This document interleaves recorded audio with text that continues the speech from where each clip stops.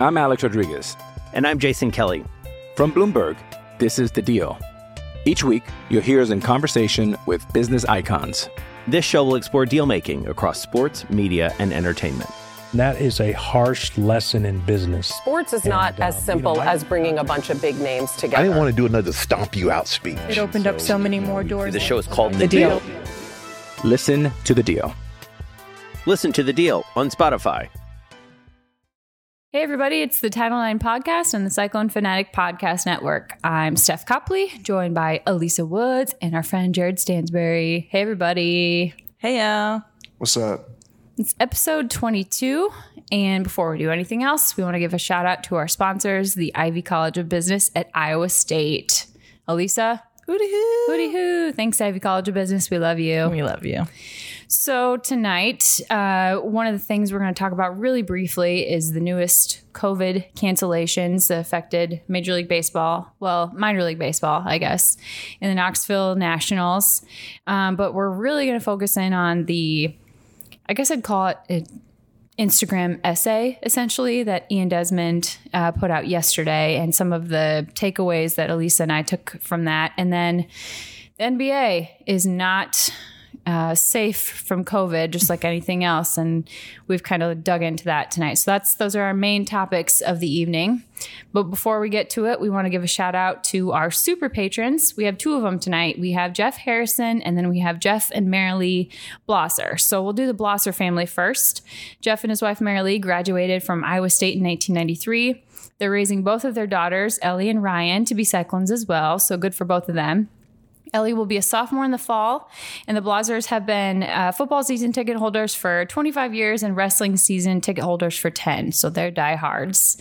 They told us they decided to become super patrons because the content that Cyclone Fanatic generates is, quote, outstanding, and they want to continue to see Cyclone Fanatic succeed. So thank you, Blosser family. And our other shout out goes to Jeff Harrison. He's been an Iowa State fan since he was a kid, despite growing up in Eastern Iowa. He graduated with a degree in history in 1984 before joining the Navy and spreading the Cyclone love around the world. He told us that being able to follow the Cyclones from afar through Cyclone Fanatic is great, particularly after living in Germany for several years. He now lives in Omaha, and he's been happy to be back in Ames for a few games. So thanks for Jeff Harrison.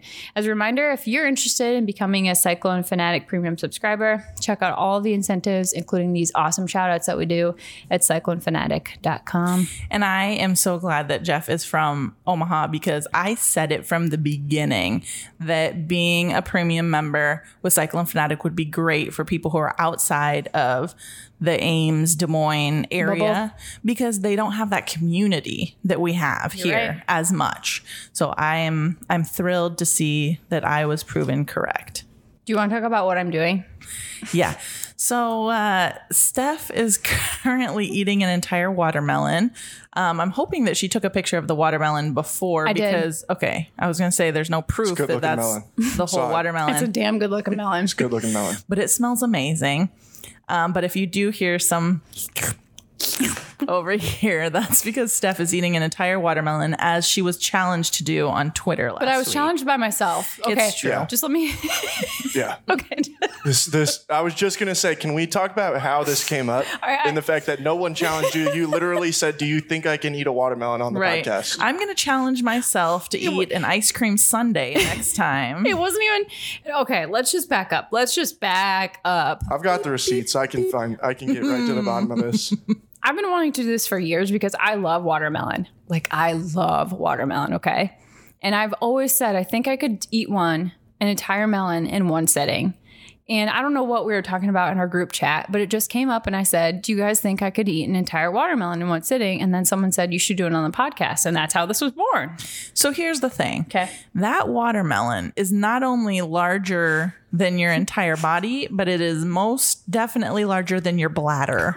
And so I'm thinking that during our break, you're going to be running for the loo. It's pretty heavy too. Okay, so I've gotten to the bottom of this. You texted us at, what time was this? I don't know. You said you have the receipt. This was noon. This was at noon. Like, what were you thinking about at noon? Watermelon. What day? She was thinking about the watermelon. 25th. So it would have been like last Thursday? Is that right? Why are you thinking about watermelon at noon on a Thursday? What preceded that? You said, can we do the pod on Tuesday next week? And I said, works for me. And then Elisa said, yep, works for me. And then you followed it right up. So I think I can eat a watermelon in one sitting. Should I try it? Yes, record it. I said, should do it during a podcast. OMG, yes, I'm doing it. And then we will move on from there. I don't know, guys. I don't know. That's a lot of watermelon.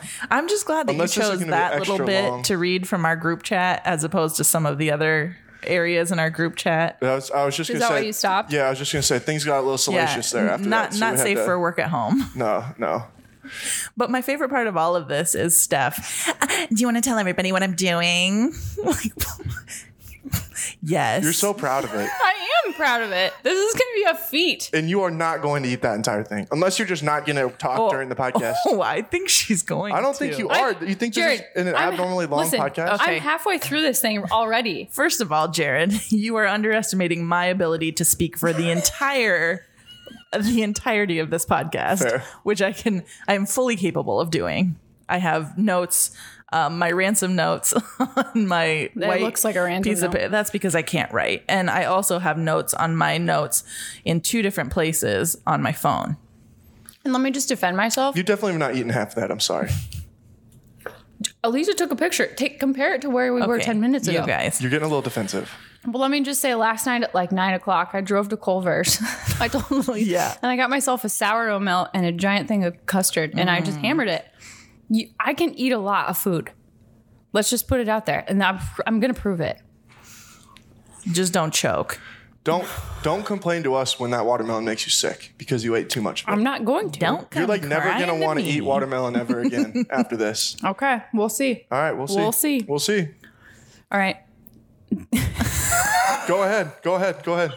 Well, this Cold Stone across the street from us is popping off. There are some I thought those ladies were going to go in. Why are you giving away free advertising? There were some ladies in stilettos that I thought were going in, but I think they might be going to that Mexican restaurant. They're probably popping on down to the home of the Cyclone Fanatic radio show, Whiskey River, here in beautiful Prairie Trail district of Ankeny. That's right. Look at that free advertising. That's not free advertising. I'm just throwing out a Cyclone Fanatic sponsor. Sorry. I'll tell you right now, they have no idea. They're not. That place across the street's not. They have no idea where they're going. Well, good for them. We'll just keep watching them. All right. So COVID cancellations. Minor League Baseball season got canceled today. That's a bummer because it's not only the Iowa Cubs, it's the Cedar Rapids Colonels, the Quad City River Bandits, the Clinton Lumber Kings, and the Burlington Bees. And the huge bummer is that the Lumber Kings and the Bees may not come back from this. And I mean, they're not going to be alone. A lot of these clubs aren't going to come back. Yeah. But, these towns rally around little things like that. So it's a bummer. MLB got what they wanted, I guess. So I won't get into that. But. Yeah. And then the Knoxville Nationals, which that's just a huge bummer. Mm-hmm. I don't know if you read the letter that Knoxville released, but essentially they said it was shut down by the state. And, they wanted to have several thousand more people than what the state was willing to allow. And it just became unmanageable at that point. I don't know if you heard Chris talk on Fanatics at all today about it, but he made a good point in that Saturday at the Nationals, you're not going to, if they would have allowed the number of people that they wanted to allow, it probably wouldn't have been a good look. You have a lot of people who aren't wearing masks. Yeah. No social distancing. And I understand that. It's just a bummer for Knoxville and something that's been a staple. Just really sad that I won't get my Saturday night at the Dingus. We won't get to hang out in the church and in the church parking lot and drink beers and listen to DMX. All I have to say is I was really hoping this year was going to be my initiation, but I guess I'll have to wait till 2021. I don't know if you can handle it. This is a. Can I handle it? What do you mean you don't know if I can handle it? What do you mean? You guys would walk away from this situation with some serious problems with us. I think it would be a real eye opener. You could handle it, but I'm just saying it would be like this is definitely a. You don't think you told me stories that have made me judge you already? Oh, well, no, I know that you have, but I'm just. At the holiday party. What happens at the Dingus stays at the Dingus. Okay. All right. At the holiday party, stone sober, I come around the corner singing Earl Had to Die, and Chris Williams says, "Oh God, Elisa's gonna kill somebody." No, I wasn't gonna kill somebody, unless it was Earl. But I think I can hang. We could both hang. There's a reason that the Dingus podcast has never been released. Well, Well, like I said, what happens Release at the the dingus stays at the tapes. dingus. What happens at the dingus stays at the dingus. Well, Not in 2020 because nothing has happened Right. at the Dingus this year. Oh, no, the dingus will still be late, I promise you. the state will not allow them to have as many people as they want. But do you know what the state is going to allow? Forever and ever again, alcohol to go. Yeah. I'm okay with that. They are? Yeah. Can I throw out an idea? I think it's $1 million idea. Yeah. Why do we not have... Wait. Why are we telling the listeners of the podcast? Well, because I don't have the resources nor the time or energy You to tell your to execute $1 million it. idea, and then I'll tell you mine. Okay. It is an absolute travesty that alcohol delivery does not exist in the state of Iowa. And it is a thing. We have passed a law that makes it to where it is possible, but yet it still does not exist. How is someone not taking advantage of this? I feel like Sure it doesn't exist? Jared, there's breweries in Iowa that are delivering. Mouthful of water. Yeah, I think that I've seen that breweries are But I don't want delivering. I don't want a He brewery. wants the liquor. I want someone who will go to Hy-Vee or go to the liquor store for Okay, me. they're doing that though. Who?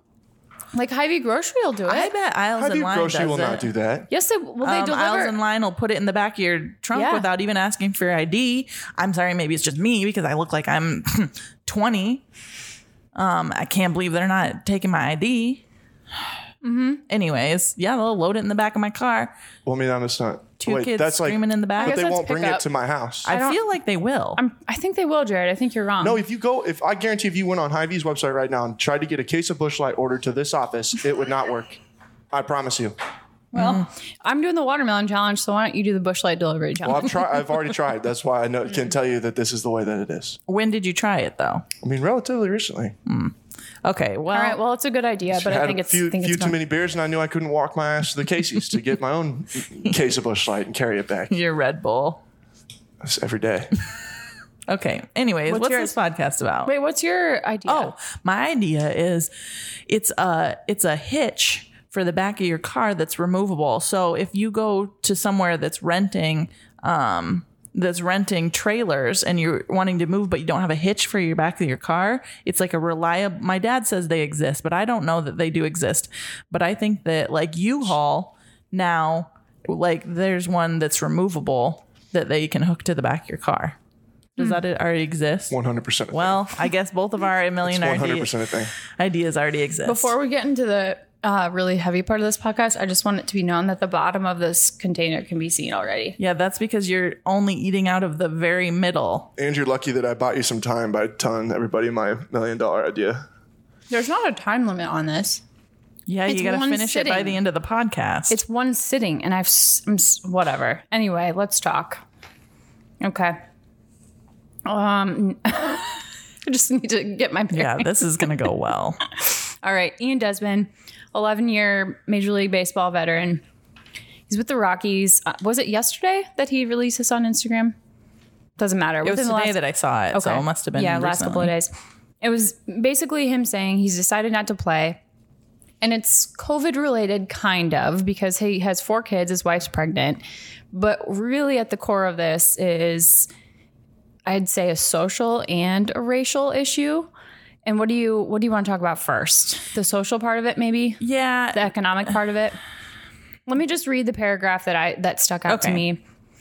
He said, think about it. Right now in baseball, we've got a labor war. We've got rampant individualism on the field. In clubhouses, we've got racist, sexist, homophobic jokes or flat out problems. We've got cheating. We've got a minority issue from the top down. 1 African-American GM, 2 African-American managers, less than 8% black players, no black majority team owners.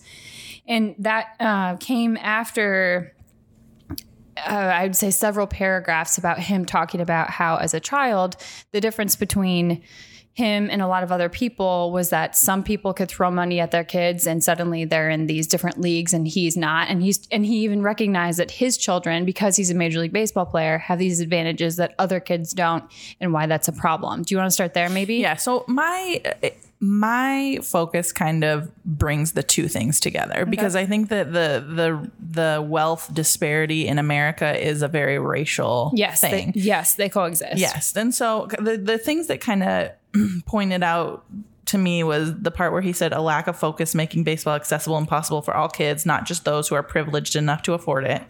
And then why aren't accessible, affordable youth sports viewed as an essential opportunity to affect kids' development as opposed to money-making propositions and recruiting chances? So basically the systemic racism and lack of generational wealth that exists in America causes African Americans to be unable to play travel ball.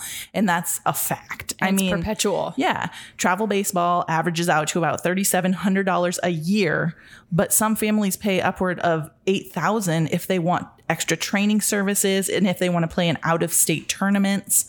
And not only is it the money that it costs for the kids to play ball, it's the money that it costs to travel, the hotels, the eating outside of your home, your entire family I was just coming going to say with. that part of it too. Yeah.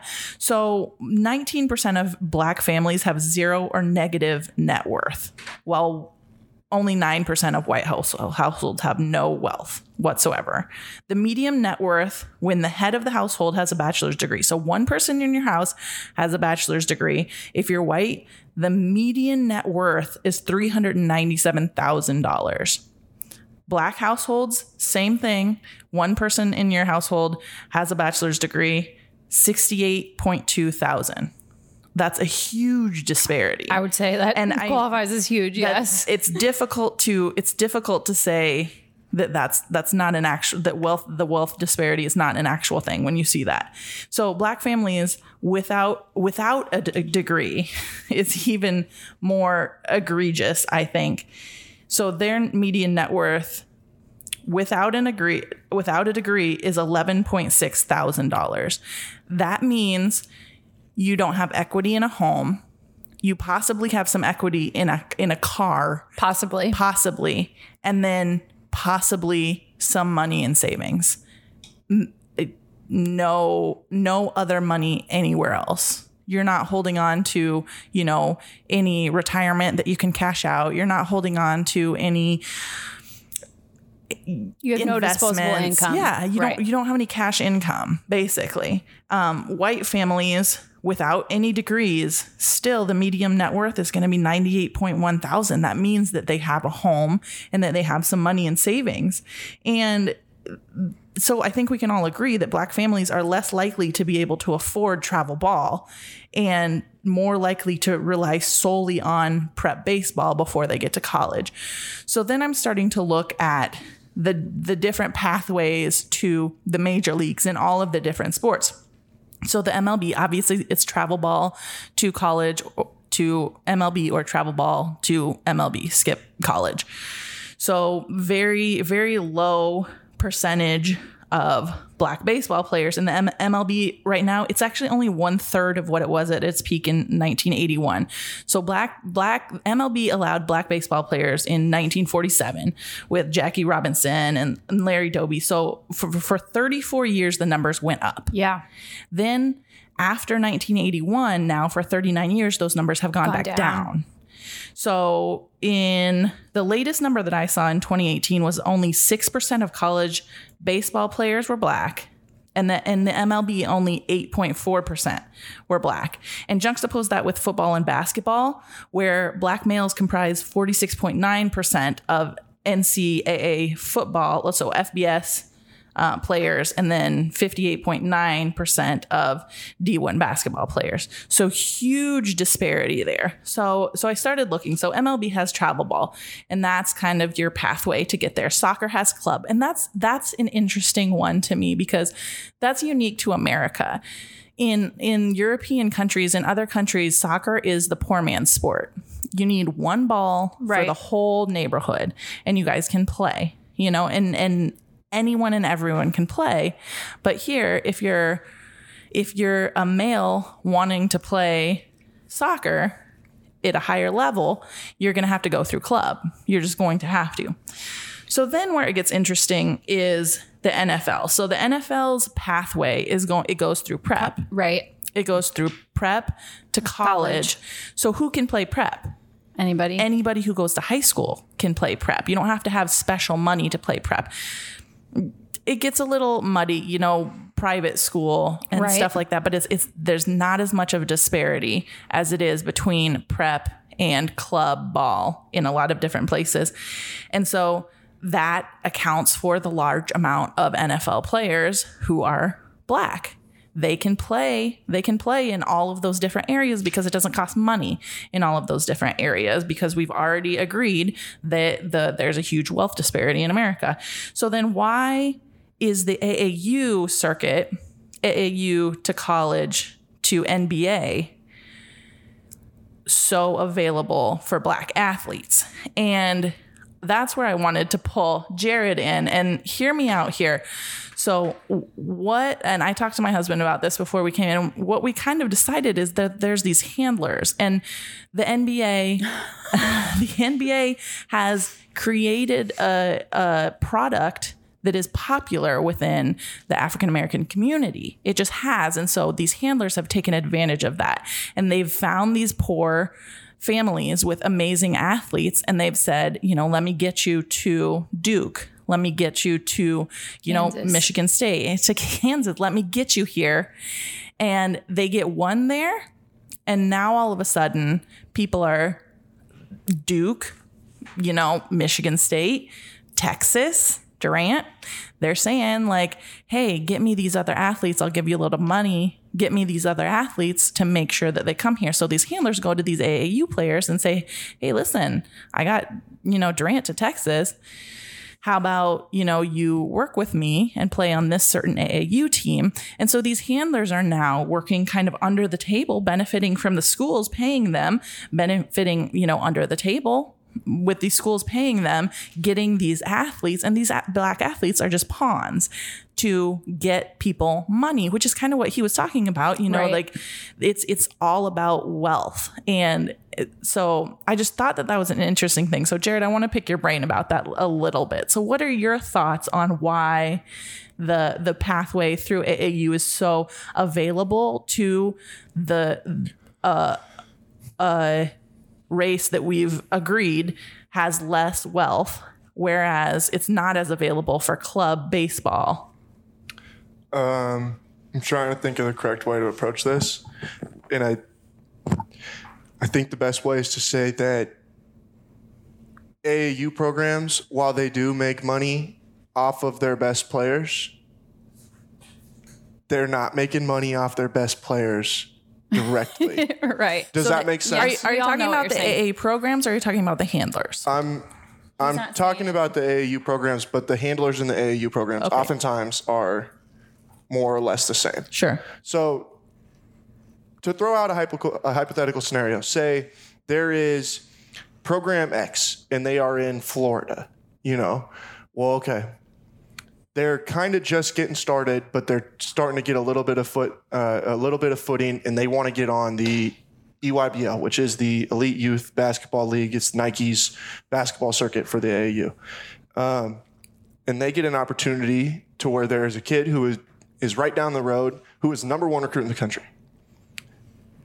If they can go and get that kid, that all of a sudden will give them instant credibility for him to be on their AAU program. Right. So you get that kid, then all the other people, say that this is in... Then the people who can afford it are going to come and play for your team. Say it's in Daytona. And this program has 12 teams, and each level's got 3 different teams. You've got your 16U gold team that's the best one. You've got your one that's like going off and playing nationally or whatever. And then you got your, 16U silver and your 16U bronze and all that stuff. And just it gets lower and lower. My ASA softball team was the Killer Whales. We sucked. But... we were like the CCCD team. I'm willing to bet that a lot of times those kinds of kids don't pay a dime to play AAU. So that's where I'm saying, do they get paid directly, like where it's like they're making money off that kid, where then they go to a school? Yes, I think there are instances. I mean, obviously we know that there are instances where this happens. But I also think too that there's not that many I don't know. There are a lot of sleazy coaches, but I think they're sleazy more in that way than they are in sleazy like in taking the money from the FBI, which is what, if you watch the HBO documentary, it's called The System, and it's basically it's Christian Dawkins, who was, kind of the centerpiece of the whole FBI investigation. And he explains all of this stuff and how what the FBI put together literally was not how any of this thing works, because they're like, we don't work through coaches to go to coaches and stuff like that. We go to the parents and we'll give the parents money. Yeah. Like, I don't mess around with like giving it to this coach and this coach and this coach, and then you hope that it ends up. He's like, that's how he's like, these guys were coming here and saying this and like telling me what to do. And he's like, this is not how it works. And he's like, but they're the ones with the money. So it's like, I just, and then in this case, the federal government was the ones with the money. So it's like, they didn't actually know what was happening of how this stuff worked. They just were making it up on their own.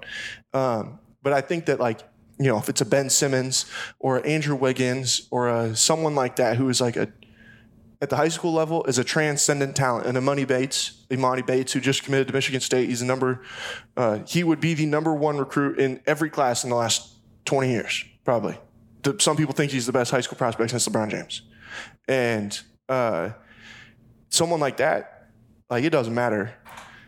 Is he the one going straight to the D-League, G-League? No, he just committed to go to Michigan State, but he's in the 2022 class, and I would guess that he will never play a minute of college basketball. But that's because I think they'll change the rules in time to just draft him. But I think, so that these other kids can see, especially if it's like somewhere like Los Angeles or Miami or anywhere like that where there's a boatload of money. And I can tell you this because I know. I had a lot of friends, obviously, like I have a lot of friends who played AAU basketball. I never played AAU basketball personally. I wouldn't have been making a decision based on like, this is where such and such played. Right. But I do know people that said like, oh, this is where such and such played. I'm going to go and play there because that's a good place to go and play because like, look, like these people that they're pumping out. And then they get into the system and they're like, and you're like on the third team. Yeah. And it's like, you're not there.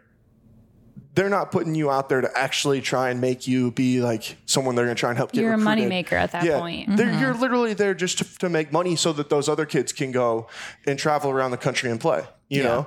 And two, when those kids that they don't play for any money, and I'm not going to say anything specifically because I think anybody that knows anything about the AAU culture in this state will know exactly what I'm saying. They will honor you quite, in a very drastic way, and you will more often than not probably give money back to that program to where it will work out itself in the end. Right. Yeah. And like I said, anybody who knows anything about the AAU culture specifically in this area will know what I'm talking about. Yeah. But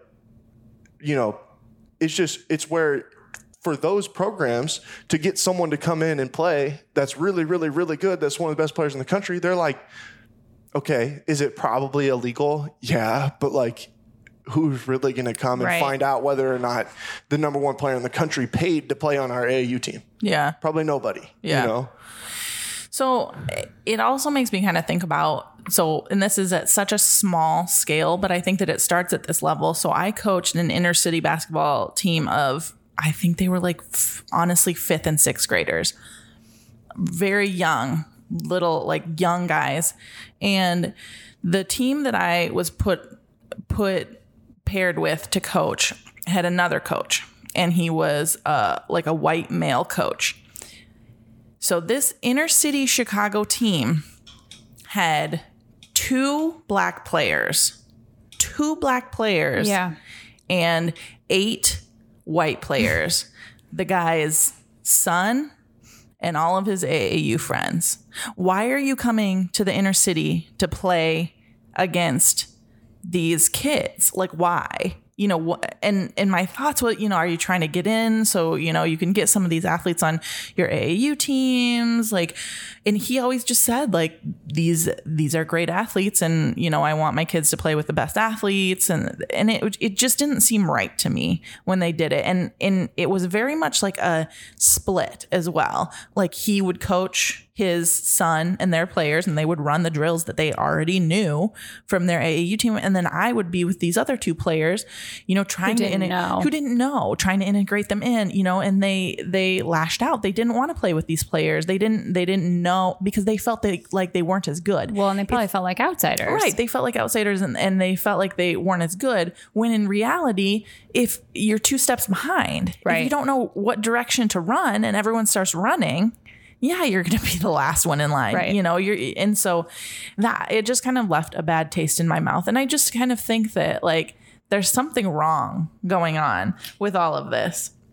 Yeah, and I think he, in that essay, he essentially ended it by saying, I'm going to sit this season out and I'm going to do my best to work on the youth baseball program where I grew up and make it better and make it fruitful again.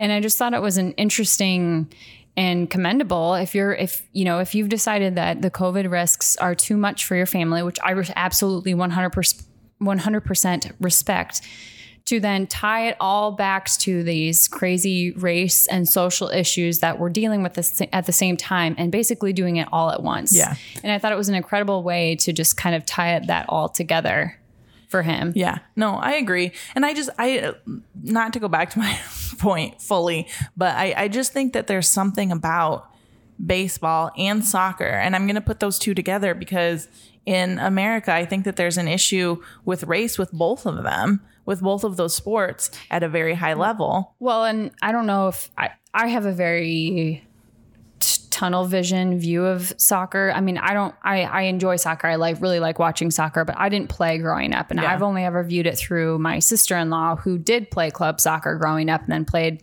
at UNI. But it seems to be one of those sports where you got to get in early and you got to have the cash to pay for those club teams. Yeah. And from that very limited view, it's always to me seemed like, kind of an elitist sport. Yeah. And baseball it's unfortunate, but I think baseball has become the same way. And at the core of it, you think about 9 and 10-year-old kids, out at the sandlot playing. So that's how it should be. Right. That's how it should be. But here's the thing. NBA, you got 10 kids. What do you need to play? A ball. 1 ball. Yeah. Football. You got 22 kids. What do you need to play? 1 ball. Right. You got soccer.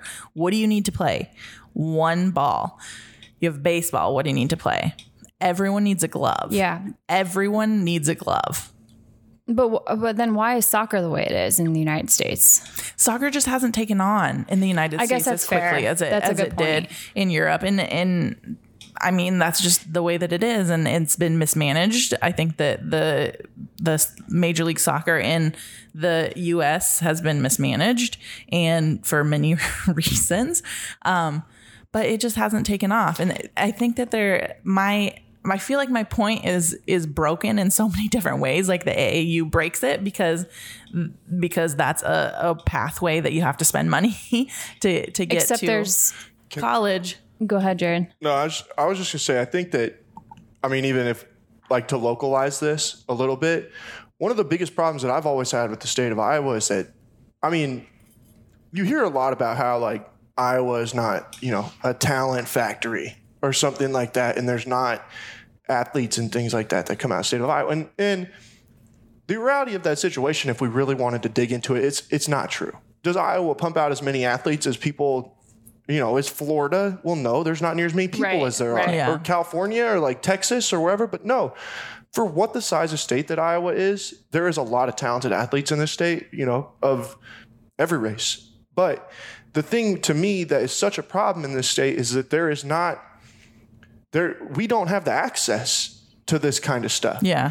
I can speak from experience. You mean to the club type of stuff? To every in every sport. Right. Yeah. That's why people where I'm from, we don't play soccer. I never would have once considered the idea of playing soccer. Yeah, we didn't even have a high school soccer team. We had to join with Kemper. Yeah. It was very, at that point, it was so rare. My AAU basketball team that I joined in middle school was the very first year that Ames had girls, at least, AAU team. And that's in Ames. That's in Ames.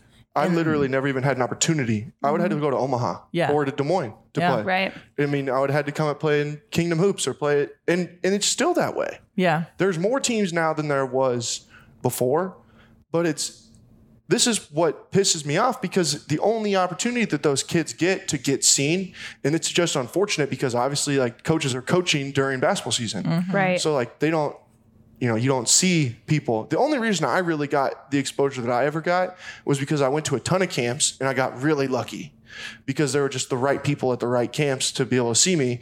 And then I made the state tournament. Yeah. Right. And if so you it's don't, just there, right. if you don't get into those scenarios, then unless you play AAU, you will never get an opportunity. Yeah. And if you don't go to the right camps, if you're a football player, you're never going to get an opportunity. Because you have to, the scouts are not going to one-off games. No. They're coming where they're going to get a lot of teams, a lot of And make different it efficient opportunities for their trips, yeah, right. make it efficient. And so they want to go to AAU tournaments. They want to go to state tournaments, things like that, where they're going to have a lot of different players to watch. So do you think, maybe to kind of circle back to where you started, that there's an exploitation of African-American athletes in AAU basketball versus, because maybe exploitation is not the right word, but just there's loopholes that allow it, that versus where baseball, it's, they both cost money. So you've got AAU baseball and then you have AAU basketball, but clearly there's more African-American athletes in AAU basketball. I want to know the reason why there are people paying for African-American athletes to play AAU basketball, but there are not people paying for African-American athletes to play club baseball. Okay. That's the question that I have. And I don't want to make any accusations. I just think that that's a fact. And it's interesting. Right. I just wonder too, I mean, I just feel like there's so much less baseball club opportunities. Yeah. Like, I mean, again, to bring it back to here, we play baseball during the club baseball season. Yeah. That's literally our school season. True. But that still doesn't explain for the disparity in the percentages of black athletes. Because they're also not playing high school ball. But no, and I just think that baseball just isn't that popular anymore. Yeah. And that's what, like with Ian Desmond talking about this stuff, like I understand 100% where he's coming from, but I think the reality of all of this is baseball just has lost so many people. Yeah. Especially now. And I mean, think, right now. like what I'm saying, I think I even have it wrong. What I'm saying is, why aren't we paying for black athletes to pay? I think that the question is, why do we have to pay to play sports?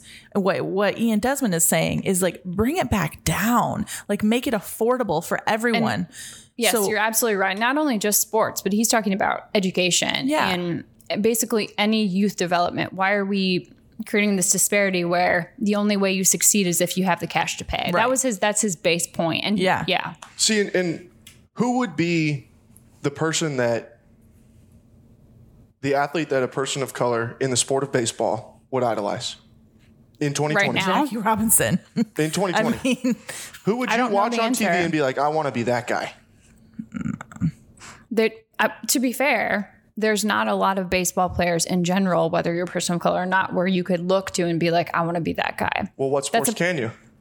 What? And that's what I'm saying. Like, that's why I don't think kids want to play It's a baseball baseball. problem. I agree with you. Kids don't want to play baseball because they're like, that's a white people sport. I don't see black people playing baseball. Well, but like, I guess what I'm saying is, Aaron Judge.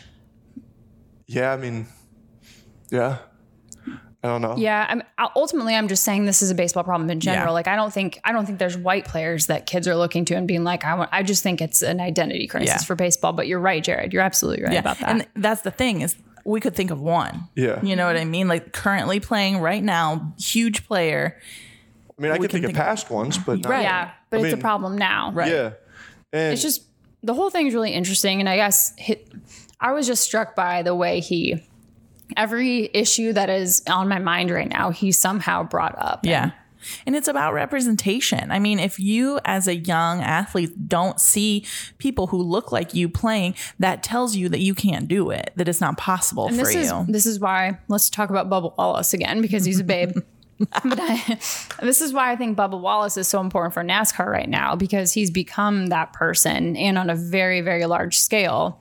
And whether he wants to or not, he's now the poster boy for that. I think he wants to, by the way. And also, I do want to point out that in 2018, in the World Series, it was the first time in the entirety of the MLB that both of the team's managers were minority managers. So it's tough for me to say like they're getting there when we can think of like one or two things. Well, especially when you mentioned the numbers have dropped. Right. That's a problem. Right. And it just, again, it comes back to me, like, I would be interested to know what some like legitimate statistics when Tiger Woods came on the scene. How many more black people or black kids thought that they could then be a professional golfer? Not that they actually, I mean, to be a professional golfer is obviously very difficult. And that's another sport that it takes a lot of money to be a really good golfer. I can tell you right now that my husband knows when Tiger is playing, follows Tiger, doesn't care that much about golf, but is always following Tiger. Right. Always knows when he's playing. We always know when Serena and Coco are playing tennis because Rosa knows Coco plays tennis. Right. You know, because we're sitting her in front of the TV. She knows Simone Biles plays, you know, does gymnastics. We're sitting her in front of the TV when these women are playing. So she sees like this is something that's attainable for you. Right. And it is attainable for her whether or not she's seeing people, but it's something about the psychology of seeing someone on the TV that tells you like, okay, if I work hard, I can do this. I'm accepted here. Yeah. And unfortunately, I mean, but the fact is there needs to be somehow products in place that allow equitable access to those, because you know if you don't have access to the club teams, whether it's in Iowa or somewhere else, the chances of you getting that look from the right person at the right time are just just not there. So, and just to briefly speak about the soccer issue, I mean, if we made it a little more affordable for people to play, do you think that we might be playing at a higher level? In the United States, you mean?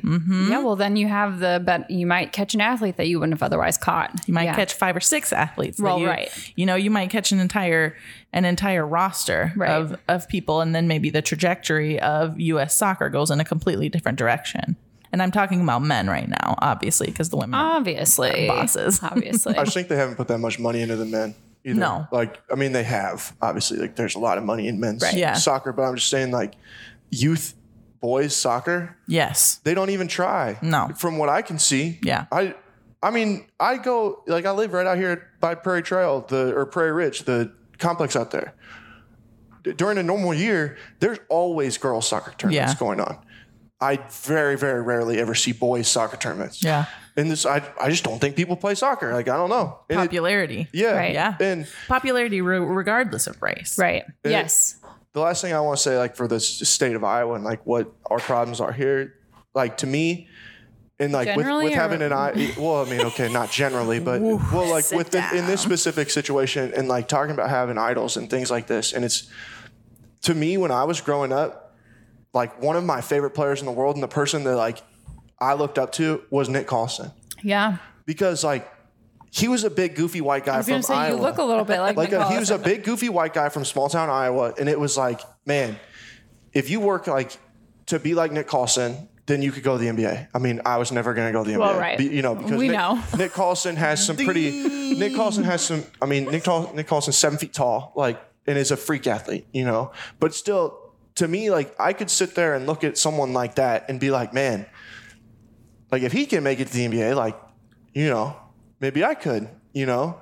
And that's where it's just in baseball right now. I don't see anybody like that to a black person that they're like, yeah, if I watch that guy, and even like, I don't know. I just don't see it. And I think there's so many different layers of it. I think the thing that we probably could do is we could just get Keanu Reeves to start a team like in the movie Hardball. R.I.P.G. baby. I've never And that's seen the end of my rant. Never seen Hardball. Oh, man, it's a phenomenal movie. I'm not a big Keanu fan, so R.I.P.G. baby. Okay. I'm doing pretty good on this. Yeah, you're doing fine. We're 45 minutes into the podcast and have not taken a break, and I think we probably haven't even gotten halfway through our topics. Oh, yeah, we have. Oh, we're halfway through. We're on to the NBA next. You want to take a break? Yeah, we probably should. All right, break. I'm Alex Rodriguez. And I'm Jason Kelly. From Bloomberg, this is The Deal. Each week, you'll hear us in conversation with business icons. This show will explore deal-making across sports, media, and entertainment. That is a harsh lesson in business. Sports is not as simple as bringing a bunch of big names together. I didn't want to do another stomp you out speech. It opened up so many more doors. The show is called The Deal. Listen to The Deal. Listen to The Deal on Spotify.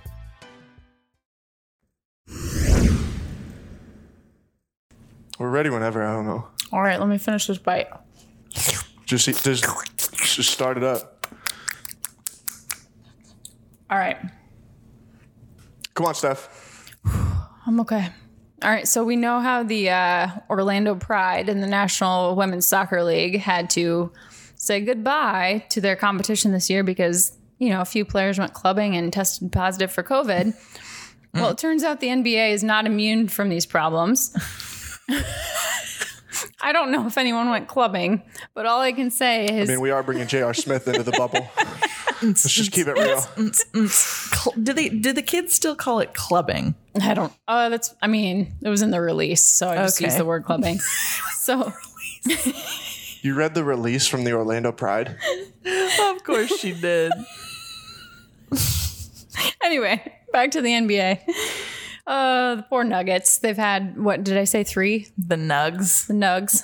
Hugs and Nugs. Has anyone confirmed that Sweet Prince Monte Morris has not been one of the members of the Nuggets afflicted by this? We don't know who it is. It was just a There needs to be some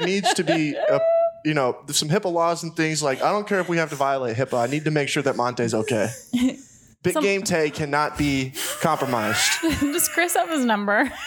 I actually have one of Monte's friends' numbers, so I might have call to him after. Just I might have to the figure that dead out. face, Sweet Prince Monte Morris. I can't. Oh my God. Steph is struggle busing over here. I'm not gonna lie. I still think she can finish this, but My stomach is her stomach is very full. It's so hard right now. Like, as is mine. it hurts. Don't look at my stomach, Jared. I don't know. We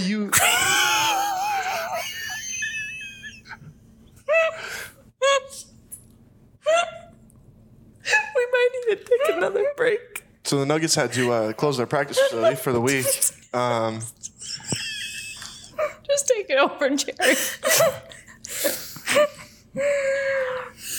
I'm just trying to be careful. I think the big thing when we look at this stuff is that it's good that they were able to catch some of these cases early on. He's being so serious. Okay. Because now that those guys can quarantine, and they weren't really supposed to leave for July. for Orlando until mid-July anyway. Okay. So you're right. 16 players tested positive out of 302 tests. That's what I read. Out of the whole NBA. Out of the whole or NBA. whoever is practicing right now. And some have come out and said, these are the players. Other teams have just said it's from the Eastern Conference. Could be anybody. It's playoff team from the Eastern Conference, I think, was what they said about another couple of them. Playoff team from the Western Conference had 4, but we're not going to talk about that. We talked about that before. My sweet prince, DeAndre Jordan, won't be playing, which makes me sad. Can I ask why DeAndre Jordan's your favorite player? Because remember when he dunked on that dude and then made that Brandon face? Knight. Yeah, that's it. He murdered him. That face. Murder.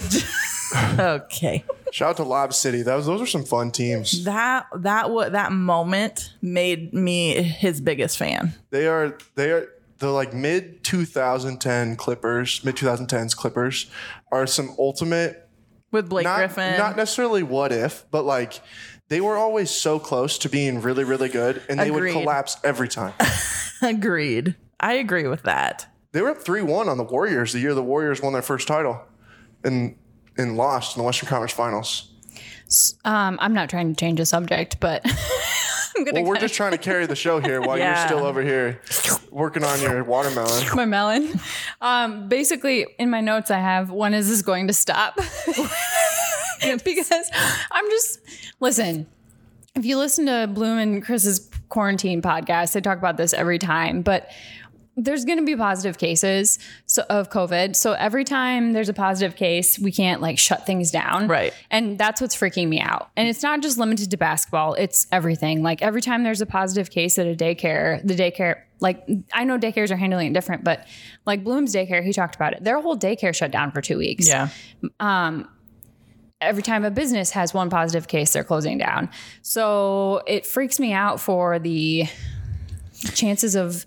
So here's the thing about the NBA. So the NBA, one person gets, and we know that they're privileged. So the NBA, one person gets sick. Everyone gets tested that night. Yeah. And within a couple hours has the results of the test. So that moving forward, they know who can play the next day. To me, you know what I mean? Clean the whole facility and then you move on. Whereas if like a restaurant or a bar here in town gets a case, you get tested, you have to close down. Everyone has to get tested. And it takes a couple days. NBA, matter of minutes. Yeah, so the NBA is probably going to be fine. Yeah. But then what does... Because we're throwing the playing cards away. What? Huh? You didn't hear about that? No. Yeah, they're going to have the cards so they can play their Blu-ray and throw their $20,000. I did hear that. Yeah, every time you play, you got to throw the cards away. And they said there will be plenty of decks so they can always play cards. Man, it must be rough.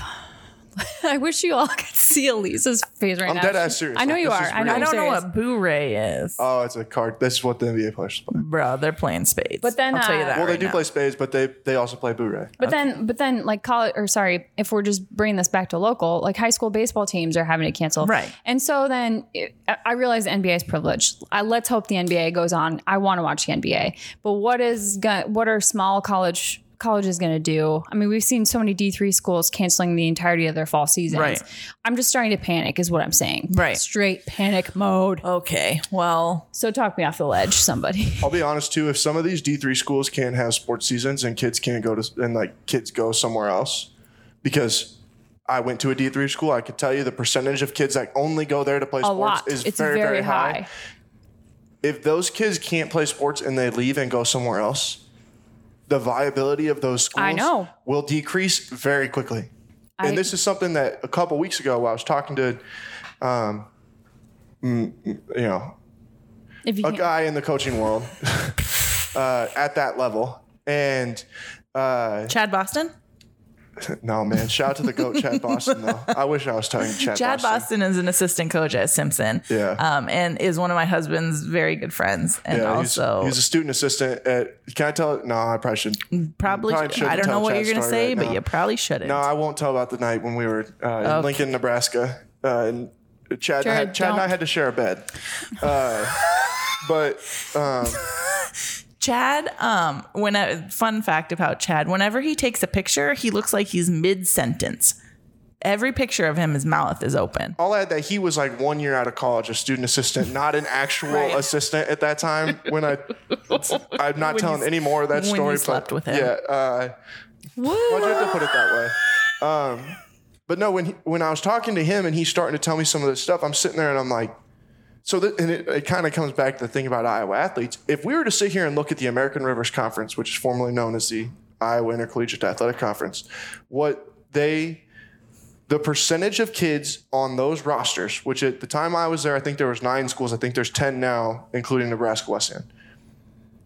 I would be willing to bet it's 65 to 70% of those kids are Iowa kids, and they are the more often the best of the small schools. Yeah, I would agree with that.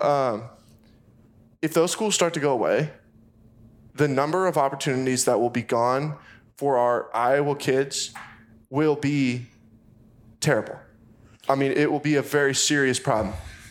And it's something that I don't think is being discussed enough, because I think I'm really worried about that. I think there's a lot of things that aren't being discussed enough. And I think that a lot of those economic implications, the trickle down of not just the direct what's going to happen to Iowa State and Iowa if college football is not played, but what's going to happen to smaller school XYZ. And because, the reality is, even if they attempt to play a season, there's going to be a lot of problems making that work. Mm-hmm. And Iowa State and Iowa are always going to have boosters who are willing to shell out money to make sure that Iowa State and Iowa stay at the top of their game, have the most of wonderful facilities. Yeah. They're always going to have those boosters, but those smaller schools aren't. They're not going to necessarily have the people who can cover the cost of the loss. And the loss is going to be greater than that loss. Yeah, it's not great. You were supposed to, I just said talk me off the ledge, and you talked me closer to the edge. And don't get me wrong, I don't know anything about the financials of Simpson and Central. No, but because I can tell you one thing, you got to pay a hell of a lot of money to go to school there. So I don't know, they can't be that bad, but it's just where you don't get any of that money then all of a sudden for a period of time. Let's just say even 10% of the student athletes that suddenly they're not going to have a season anymore. They just said, well, then why don't I just go to school, whatever. Yeah, whatever. Have you ever noticed when Jared gets really upset, he turns into like this Italian grandma, like grandpa, like I don't know what's gonna happen. You sound like the chef that would be on stage at Chuck E. Cheese. R.I.P. Chuck E. Cheese, by the way. Charles did they close? Charles Entertainment Cheese had to declare bankruptcy. Well, anyways, did you guys know that they used to reuse pizza? What do you mean they used to? I'm trying to eat a watermelon here. Can we not talk about it? I'm buying you time. There's way too much watermelon in there for how long this has been. Okay, let's not talk about Chuck E. Cheese. I want to talk about the NBA. Should I tell you what I learned about the Toronto Raptors? Yes, I'm done.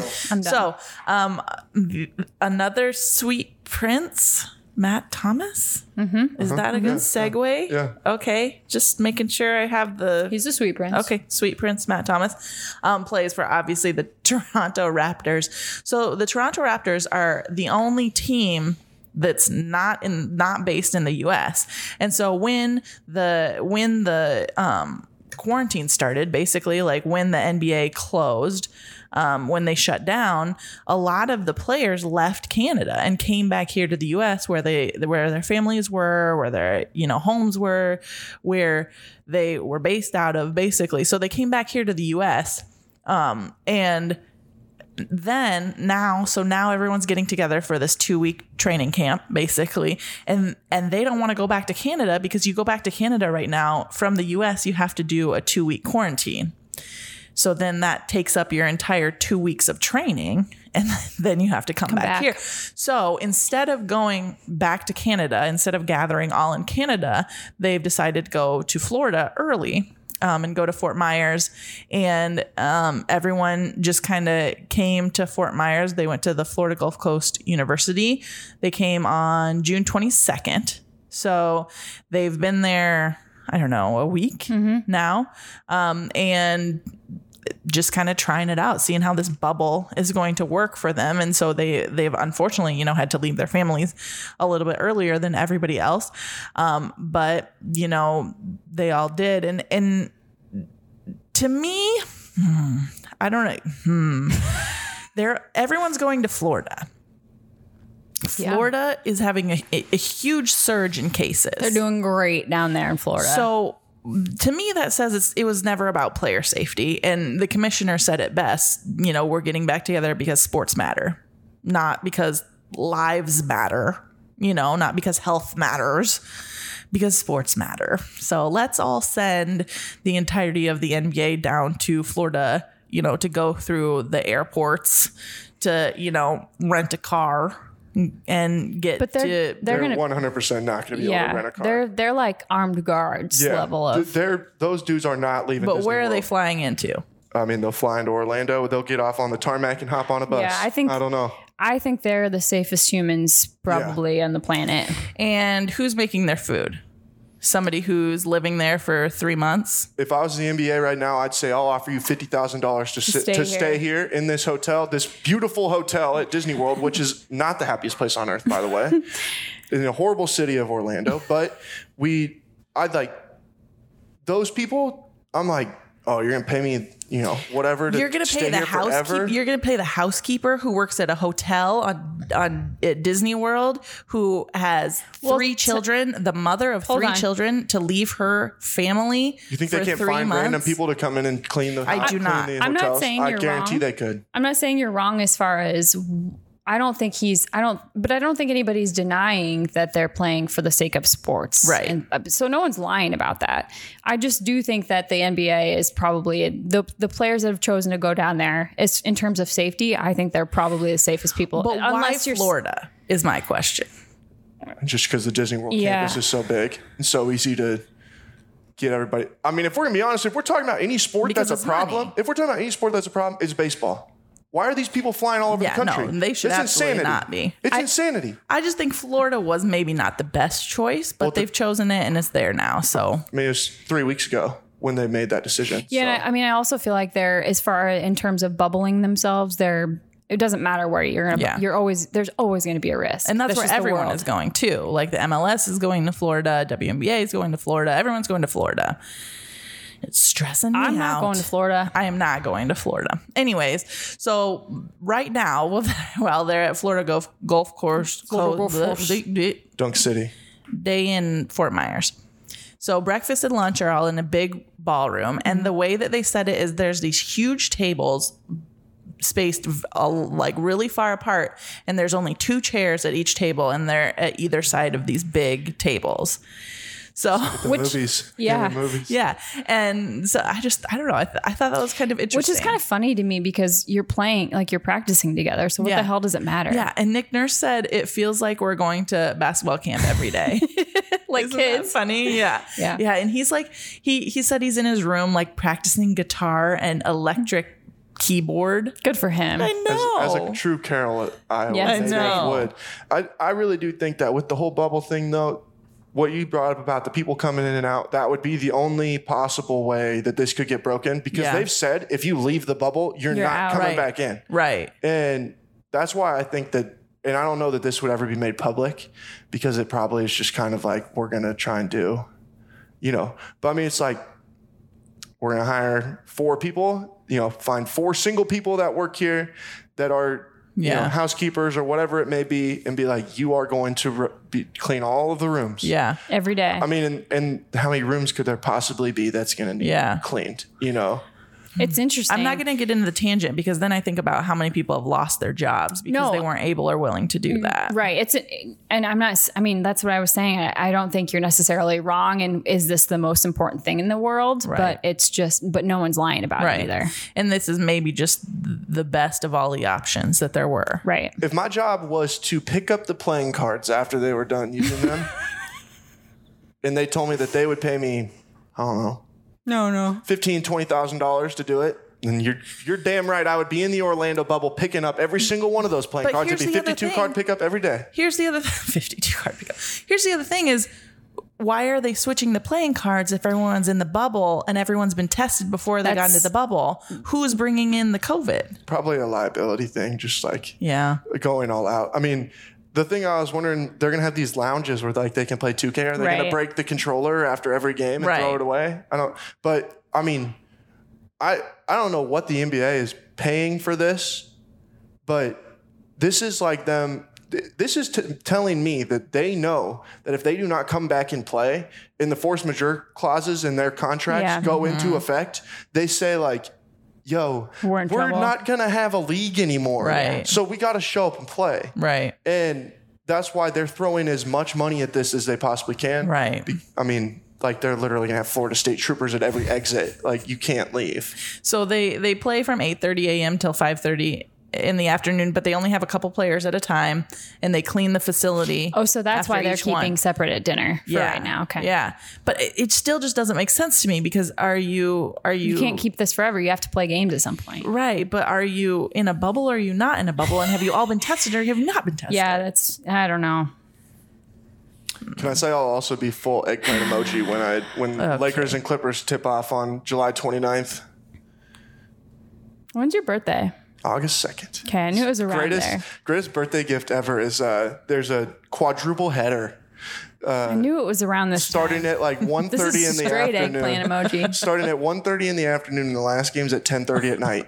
It'll you just later, be Jared. back to back to back to back.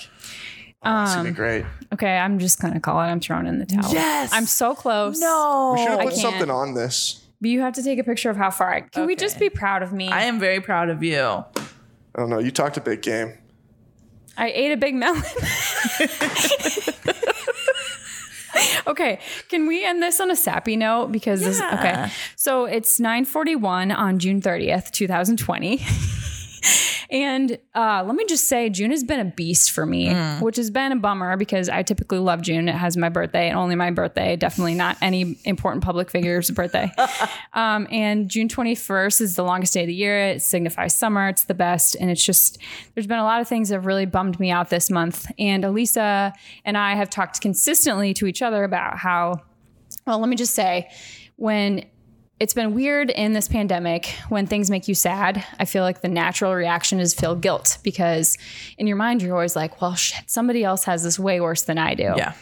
And that's weird. And it's a problem because when you feel that way, you never get a chance to kind of like sink into that sadness. And as a result of that, you never grow through it and you never recover from it and you never fully heal from it. And you never let yourself grieve. Yes. And you can't get through the steps of grief. And so it just kind of hangs there and you try to press on, but it's tough because you've never let that heal. So Elisa and I have been very good to each other about preaching this to each other and preaching it to other people. But the truth of the matter is, when it comes to myself, I've not been super great about this. And I just want to thank you, Elisa, because don't make me cry. But when there's just been some crazy personal stuff that's happened to me. And I'll just say it because I've been pretty honest about stuff a couple of weeks ago. Like, I thought it was my mom had a crazy freak thing happen to her. And like, we thought we were going to lose her. And then yesterday, my grandma passed away. And I told Elisa, and I said, she asked me like, how are you? And I said, I'm okay. And your response to me was like, you don't always have to be the strong one. And I just want to thank you because it's one of those things that like we preach to each other, but it's hard when it's you. And so I just want to thank you for that. And Jared, I have to thank you too, because you talked me off of a ledge one day. I literally said, do you think you can talk Steph off a ledge? I referred to myself in the third person in a text. I don't know. I just told you I don't take anything seriously enough to actually... I was the one making jokes with Chris like 5 minutes after he was like, yeah, I tested positive for COVID. And I was like, I mean, you survived scarlet fever, so I think you'll be okay. Yeah. But point being, I think I just want to say, like, if you're going through stuff, let yourself sit in it, knowing that, yes, somebody else has it worse. Because I have my job, my kids have daycare, like we've all been healthy, but still, like life is still happening. And there's some stuff in life that's hard. And just because someone else doesn't have it worse doesn't mean you're not allowed to feel things. Yeah. So I imagine someone out there needs to hear that. My go-to things when people come to me with struggles is to say, first of all, like your feelings are valid.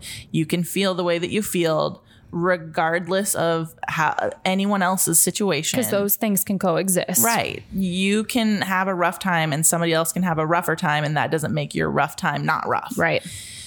So, your feelings are valid.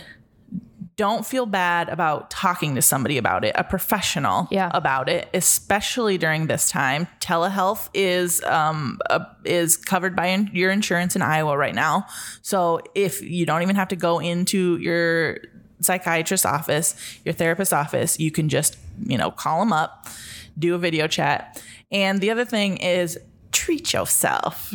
Do nice things for yourself. And I was talking to my best friend about this today. And even if the world is crashing around you and you're trying to hold it all up, the act of trying to hold it all up is never going to feed your soul. Right. But if you let a couple things fall, if you let your house get messy, if you let your husband eat at Beat Bops for dinner, and you feed your kid Fruity Pebbles and milk, and you treat yourself to something nice and do something nice for yourself. Yeah.